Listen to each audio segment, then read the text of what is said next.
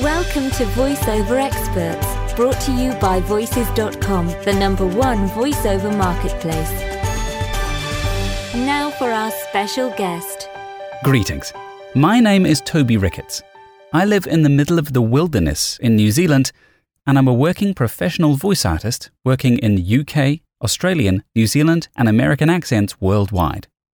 And welcome to this podcast on getting more data and supercharging your business. Most professional voice artists realize that their craft is a business.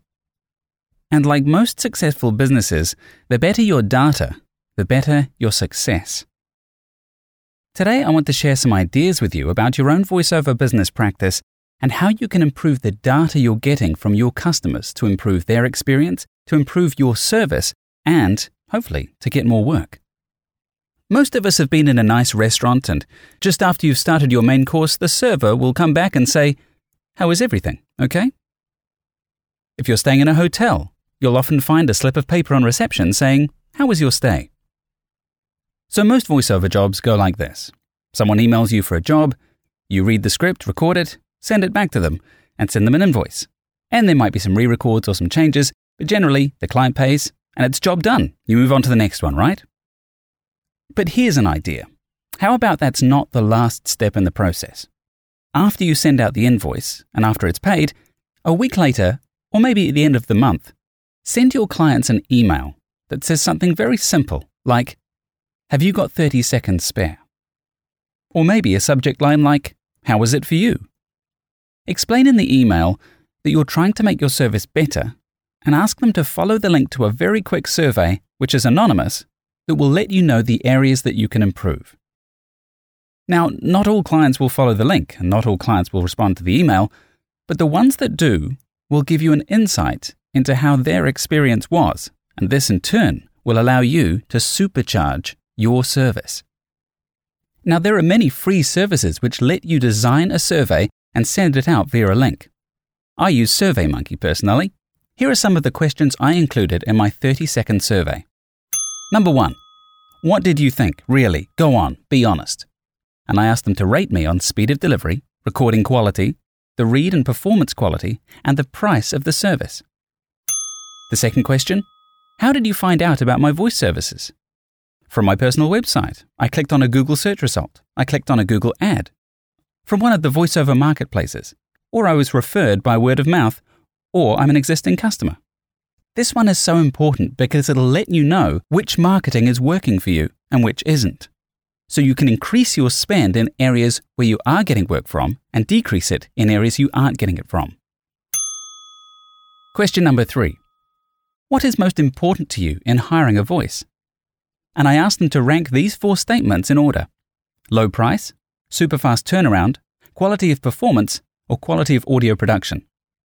This gives you an idea of what's important to clients, so you can change your marketing proposition and get more work. Question number 4. Would you use my voice again for a future project? This is a simple yes or no, and is simply a barometer on how their experience was. Question number 5. Is there any way I could have improved your experience of my service? This is perhaps one of the most important questions because it'll let me know how I can do a better job next time and ensure they come back for more. The final question simply states, if you'd like me to contact you about your experience, then please enter your email address. Now, after you've run this for several months, you start to gain a really good insight, not into specific cases, but the general feel of your clients. And this changes your proposition to your market, perhaps the way you're doing business, and perhaps even your performance. Data is so important in running a business, and your voice is your business. Now, this is the subjective side of asking these questions. There's also an objective side, which is gathering data on where your work is coming from specifically, which kind of project you're getting, how much you're being paid for them, and how quick your work to payday is. I'll be covering this in a blog post for Voices.com later in October. Remember, running a business in 2017 is all about data analytics, as the scripts I voice are constantly telling me. Your voice is your business. So it's time to get on the data bandwagon and start capturing this data.